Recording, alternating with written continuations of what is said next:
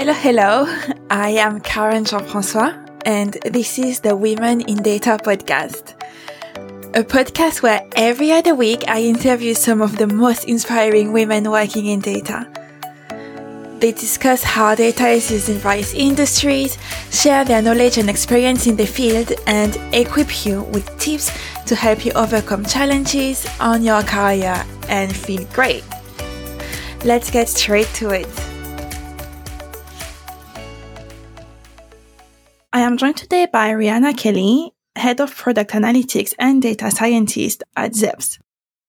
I can't wait to have this conversation with Rianna because Rianna and we connected a while ago now. So I think it was in November 2022, potentially, at a Women in Data event that was about mentoring. I think that's where we actually met in person. Well, I discovered that Rianna had been listening to the podcast for a while, and we just found out that we were neighbors. And at that time, I remember thinking that I had been looking for friends in the area for a while. And I just jumped on the occasion to tell Rianna, let's go for coffee. And since we've met quite a few times for breakfast, and it's been absolutely fantastic. And with our breakfast, I just couldn't wait to bring Rianna on the podcast and talk about various stuff. So what we're going to talk about today is something that matters a lot for both of us, but also for so many data professionals, because this is something that is an integral part of our career in data. And that is the onboarding experience and making it better, because throughout our careers, we've had, let's say, good and also very interesting onboarding experiences. And while sharing our various experience through that, we thought, let's do an episode where we're talking about what make a great onboarding experience. So thank you so much, Rianna, for joining me on the podcast today. It's a pleasure to have you. Thanks for having me, and thanks for the introduction. I realize actually when you talk about us going for breakfast and for coffee locally in the area, I've never actually spoken to you online, which is quite strange for a new friend in 2023. I'm starting to wonder if we should expand our breakfast club in Blackheath to more in-person meets with others in the future. But yeah, really great to, really happy to be here and excited to talk to you today about onboarding, something that I think is often neglected. So glad to have a conversation starting around that. Absolutely. And I'm glad you're saying we should expand our breakfast, because this is something I've been thinking about for a while now, bringing some of the women I connect with on the podcast or outside of the podcast. I have loads of friends working in data, maybe going for drinks or something, but I know just the perfect person to go for breakfast in Blackheath. So let's do that. So could you tell us, before we jump into this great onboarding experience, could you help us get to know you better? So could you tell us a bit more about yourself? So hi, I'm Rianna. I'm a data scientist at ZEPZ, which is a payments company. We actually own two brands that currently focus on remittance. So this is the idea of enabling users to send money overseas, or send money with love, as one of the companies puts it better. My role there, as you know from our earlier discussions, it's been constantly evolving since I joined around 5 months ago. We've been going through a fairly significant internal reorganization. But at the moment, I'm head of product analytics. So I'm focused very much on our users and how they engage and how they send money through our app and through the web, and how they engage with both our products and our brands. So the changes we've had internally and our hiring at the moment and my own move to the company is that actually happened at a really similar time to when you started Monzo. Really led me and us to the topic of onboarding. Because I recall when we had one of I think it was actually our first meets, you said how tired you were.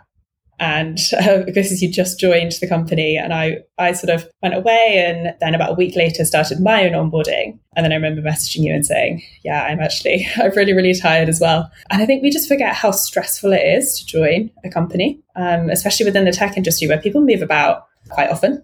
I think onboarding is something, the process that's put in place to welcome new joiners and to onboard them really doesn't get the attention that it deserves. And fortunately, I'm in a position in the organization where I am now, running a team to put something new in place. So I've been researching quite a lot about this. You're absolutely right. So now it's been a while since my onboarding experience, and you kind of forget how difficult it is. And then you go back and do it again and you're like, oh my God, what's happening? And all these emotions and feelings that come with it are quite intense. So making sure the experience is right for people is quite important. Something else that you mentioned that we're not going to cover on the podcast today is, when you talked about your role that has changed quite frequently since you joined. So this is something that I've also experienced at some point, and we could have a whole podcast episode on that. But if anyone wants to have some tips on how to deal with constant change, or I guess embrace change and experience it in a different way, the episode with Liz Henderson from July is quite a good one to head to. So Rianna, tell us, well, we did mention how stressful it is for someone to start a new job and go through the onboarding experience, but why is it so important for organizations to have a good onboarding experience? It's really the first opportunity that you get to give your first impression. It's a period that's usually, at least in the UK, it's usually around 3 months. It's not too dissimilar elsewhere, but it's that period that allows the new hire, the new joiner, to understand if it's really a place that they want to take their skills, where they can flourish. And then from the kind of hiring manager side, it's an opportunity to work out if this is the right person for the role to take the team and the company to the successes that they would like to see. So it's a fairly critical time period for a new hire. That's right. So very often what we think about is we're onboarding, we are getting into the organizations, and we might not think so much about, yes, there is this probation period, but we don't really think about it as a two-way road. So it's more, we are going to see if this person is good for the organization, but there is also this other part of, as someone joining, is this the right organization for me? And then if you have a poor onboarding experience, then that's already, I guess, setting the scene maybe for what's going to happen next. Definitely, when you've kind of gone through all of the interview processes, you've decided to take the role, you never really quite know what you're going to, what you're kind of going to end up with once you're there. So you've got that sort of understanding of really what the culture is like. And I think the onboarding experience really sets the tone for that. So if you, as a hiring manager, are creating a kind of good onboarding experience, then what it can do is really set the expectations of what it's like to work in that organization. What sort of work is the person going to be doing? How will that work be promoted? How will they be able to see the value in the output and how it's kind of contributing to the company's successes? And I think all of that, when it comes round to how the new hire feels, how they are engaging with it, you can really get a sense of, are they going to thrive in this organization? And that new hire is much more likely to stay with us. The sort of retention statistics that you see around the impact of a good onboarding experience are pretty stark. I don't want to say too many of them here because I don't, necessarily know how strong they are as statistics and the sources of them. But, thinking about it yourself, you turn up somewhere new, you don't know anybody, you've probably got a fair amount of imposter syndrome, even if you come from the same sort of tech stack. But, with data, it's great because you can cut across industries. But you probably turn up not knowing, a huge amount about what's likely to happen. You've got some great skills, you've got a great attitude, but it's absolutely terrifying. And so coming in and knowing that there's a strong process and people there to support you, I certainly myself feel like I'd be much more likely to stay with that company who I feel values me. So it sets the expectations again on kind of both sides of the new hire and the hiring manager, what this relationship is going to be like. Couldn't agree more. So you're talking about retention and then don't feel comfortable sharing the stats. And I'm thinking, this is a problem I have so often. It feels like, because we work in data, people are always expecting us to come to places with data. And I'm thinking, yes, but is it robust though? Exactly. I was doing some Googling and I was looking and it's like, it's not very fresh. It's a couple of years out of date. It's from a reputable, business source. And then I just thought, what? Just take it back to how you would feel. And I know how my friends would feel. And I don't know how you would feel. But this idea of, turning up somewhere and people just putting in an effort to say hi, to help you get on board, that to me feels like somewhere that I would be more likely to stay. Of course, there are lots of reasons why people leave, and lots of reasons why people leave in the early days that aren't to do with onboarding. But, I think we had fairly different onboarding experiences having joined somewhere new recently. And, there are definitely, I think, poor onboarding experiences require a lot of resilience. And that's not really it's not really what you expect. That's not the sort of thing that makes you want to stay. Absolutely. So tell us a bit more about these, what a great onboarding experience look like, because you mentioned earlier that you've been through various onboarding processes, you've learned from them, and now as a head of product analytics, you are hiring and onboarding people. So what does that look like for you? Great onboarding experience it's very subjective to the person. And I think it really just has to be flexible and adjusted to that person. Everyone is different, whether it's their level of seniority, whether it's the fact that they might be coming from, they might be senior, but they might be coming from a completely different tech stack. They might be coming from a completely different sized organization. And the onboarding journey needs to reflect that. So hopefully in interviewing and in conversations between the job offer and someone starting, you've got, a good indication of what the person knows, what they don't know, where they'll need to grow and where they might be able to immediately hit the ground. And the onboarding process really needs to reflect them as a person. But that said, there are quite a few core components that I really don't think you can go wrong with. Just a plan for the first couple of weeks. Sit down, take half an hour to understand, what is it that you want that person to be doing in the first 2 weeks. Set some calls up in the diary, explain who it is they're going to be meeting. Don't just give them a name. Say, this person is the head of commercial analytics. This person is the analytics manager in operations. This person is the chief product officer. These are all things that will help them when they come to prep for that call, and knowing that those calls they're in the diary, they might get moved, but you've thought about it, you've got these things in place. So there's scheduled instructions, share documentation around where to find things across the organization, those useful Slack channels, background reading. Maybe there was a really interesting all hands call that can give you a good indication about the company culture, that can give you a good indication of a recent marketing campaign that's been released. Anything that can sort of fill a bit of time, but also give a bit of context around what it is you are doing as a company and why. What are we all there for? What are we trying to drive? When you were talking about the introductions, this is so important. And I remember that being something I appreciated a lot when onboarding at Monzo. So before joining the organization, I had been 5.5 years in my previous organization, and it was 70 people. So not very big, not super tiny. But what it meant is that I knew everyone, and having been there for 5.5 years, you just really know everyone. So one of the fears I had was to go into another organization that was way bigger and not being able to connect with people, find my space as a data professional, and not have this network that I had before. And what happened is when I joined, straight away my manager gave me a list of people she felt I should connect with, and that was different levels of seniority. So being people at the same level as me, people who were at a lower level, but I would be working with quite often, people outside of data, people in operations, and that was very, very useful. Speaking with stakeholders as well, understanding what challenges they were facing and how data had been supporting them so far and what else would they like to see was handy. What I would like to say to that is it also added to the overwhelm, and that's just me being me. I wanted to meet people so quickly that I squeezed them all in a couple of weeks. And being new to an organization where you have loads of things to learn and meeting so many new people in one go, that triggered so many symptoms of introversion in me that was quite intense. But in hindsight, I would have done it maybe over a month rather than 2 weeks, but it was definitely a good thing to do.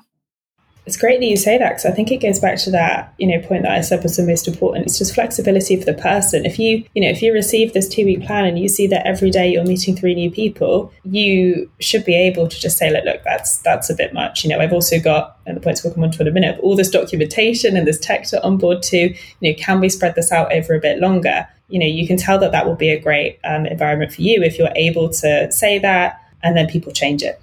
Agreed, but I brought that on myself. I just had the list and put the, the meetings in. But yeah, it's definitely having this flexibility is quite important. What else would you say is important? There's obviously, if you're joining for a data role, an awful lot of the technology that you need to get your head around. How to access the warehouse. What sort of permissions do you need to be asking for? When you open up DBT and you see thousands of models and however many tests and it's all too overwhelming, there needs to be some, how to navigate our data products. That sort of documentation really needs to be in place. And importantly, someone to ask. So who is it that you ask when the written documentation becomes overwhelming? And I know that we had very different onboarding experiences around documentation. And, you'd said that actually everything was kind of documented with very long documents. So it's finding that middle ground of what works for that person. I'd say with onboarding, it's maybe limiting a little bit more just for your own sanity to the how-tos.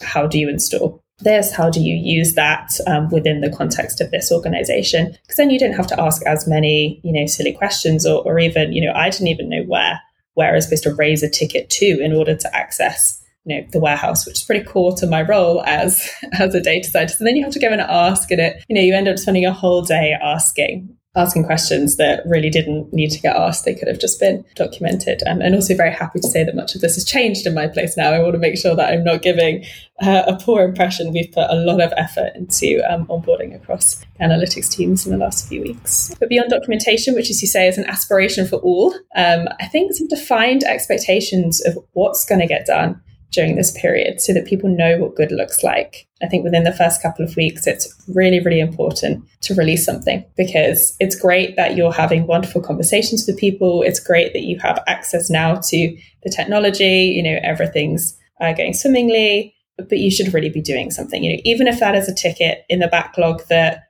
needs doing but didn't need doing this week. It's still something you can do, especially if it goes through the processes of the, ensuring that, or using it as a check that you have the accesses that you need, and being able to say that you merge something and you release something during that sprint. I think it's really powerful in the early days, regardless of what that ticket is. And then, of course, with those defined expectations, those projects, hopefully getting bigger and bigger over the course of those 10 to 12 weeks. And that just shows that you get a quick win as a person joining the organization, but you also get closer to the data and the ways of working because you see how people are doing things. This is quite an interesting one, because I think over the years, onboarding in organizations, not all the time, but very often I've had managers telling me, just go in the data, find something. Yeah. And I'm just like, oh my God, how need some direction here. So I like to dig into data, but having a clear goal in mind. Otherwise, I just feel like I'm lost in a sea of data and information that I can't get myself out. And I know there are some people who like to dig into the data and find the trends from there. But at least I need to know, why am I trying to find the trend, so I know where to start. And I guess this is back to what you said about it being flexible and kind of tailored somehow to the individual. So being aware of what's the preference and how people would rather approach getting to know the data. And obviously you can't do it at an individual level, but having a couple of options that people could choose from would be a good one. Yeah, definitely. I mean, we've probably all got many tickets in the backlog that should be done. So, choosing a couple of those and saying which kind of one is work for you in, the next couple of weeks, and then having that discussion around expectations of what do you want to achieve, what would you expect you to have achieved beyond the getting accesses, beyond speaking to people, over the next 6 weeks, over the next 10 weeks. And what kind of projects do we have that need to get done that would align with that based on the needs of the business. And I think a lot of those discussions as well about how you decide what will be worked on and determining what the expectations are also give the new hire a good understanding of how the team works. How do they prioritize projects? How is value communicated across the business and the impact and the output shared? A lot can be achieved in just choosing a good project with the new hire and defining those expectations clearly and getting them to deliver it. I really do think there is nothing worse than someone who sort of, you join and then someone says, well, don't worry about doing anything yet. I don't want to put too much pressure on you. Just, have a look around the database, find something interesting. And it's like, this is a needle in a haystack, exactly as you say. Yeah. So I feel like we kind of slipped into mistakes to watch out for. Do you have anything on that front?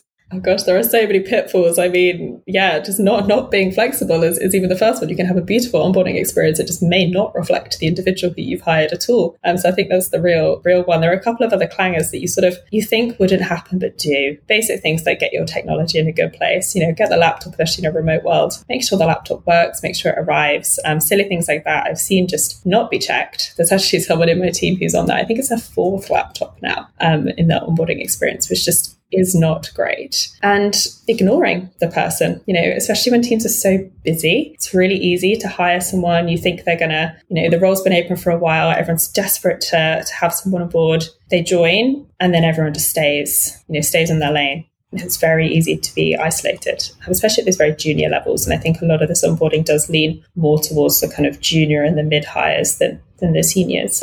Yeah, it's not easy to turn up and not know anyone, just faced with Slack. And it's like, well, I don't really know who's who. When you go to the office, you're thinking, I feel like I've seen this person before. Did I meet them? No, I just saw their Slack photo. Yes, definitely. It still happens even many, many months in. Someone spoke to me yesterday. It turns out I've been speaking to them on Slack and I didn't connect the dots at all. I just looked completely blank when they started speaking to me and I felt really awful. It makes you feel horrible, doesn't it? As a quick summary of what we discussed, we talked about what makes a good onboarding experience. So you mentioned the fact that it had to be flexible and tailored to reflect the person you're hiring. Then you mentioned also helping new hires to know the people and the business. So putting in some one-on-one conversations with other people, creating some how-tos, so clear documentation that people know how to get to know the data, what needs to be done, and making sure that expectations are defined from the beginning and that there is a project that the people can work. So that was quite good. And did you have anything to add to that? I think one thing we haven't talked a lot about, and I know we could probably talk about this for hours as we have done before, but I haven't talked much about the impact that it has on the existing team. And I think it's probably important just to say something to it of, often, teams are really busy, roles can be open for some time. It's hard to find the right person for a lot of these kind of analytics roles. And I think it can really spark a positive change across the team when you get, someone who's thriving in their onboarding experience. It impacts not just the individual and the hiring manager, but the team, the team as a whole, especially if you try and have a few more social events or try and kind of rally the team a little bit more during that period. I think it can really have benefits beyond just the individuals involved. You're absolutely right. I never thought about it this way. Right. And to close the episode, I mean, you've had a lot of things moving around recently, but I'm really curious to hear about what you're learning at the moment or are interested in learning about. Great question. I've been spending a lot of time learning about, experimentation, actually. I guess being head of product analytics, it kind of lends itself naturally to the world of experimentation. And it's not something that I'd spent a lot of time working with in my previous analytics role. So I was really excited to get, more experience with kind of A/B testing. But I think most importantly, I've been looking at how to actually bring that world, bring that culture to product teams. It's easy to kind of look at that stuff and see, it's the statistics that, maybe many of us know or can kind of easily onboard ourselves to with hypothesis testing, but actually how to apply that way of thinking and that culture to a product team is a huge change. And it has, incredible benefits that, are widely talked about, but it's incredibly difficult to do it. So I'm spending a lot of time listening to people and reading about how best to do that in an organization, especially one that's kind of scaling and with product teams that are, they've been embedded in their existing ways of working for some time. Unfortunately, I've got a very lovely product team to work with who are very receptive to change. I know a lot of people aren't quite so lucky, but been learning a lot about and more of the cultural stuff around data and experimentation. Thank you so much, Rianna, for joining me on the podcast today. It was a pleasure to have you. Thank you so much. Thank you for listening to the Women in Data podcast. We will be back in a couple of weeks with a new guest. Until then, if you have 2 minutes, it would be great if you could leave us a rating or a review, as it helps not only to make the podcast more visible, but also to enhance the content. If you don't want to miss the next episode, follow us on Apple Podcasts or Spotify. We are also on LinkedIn. And if you wish to, you can even register to the community for free. All you have to do is head to womenindata.co.uk. Have a great day.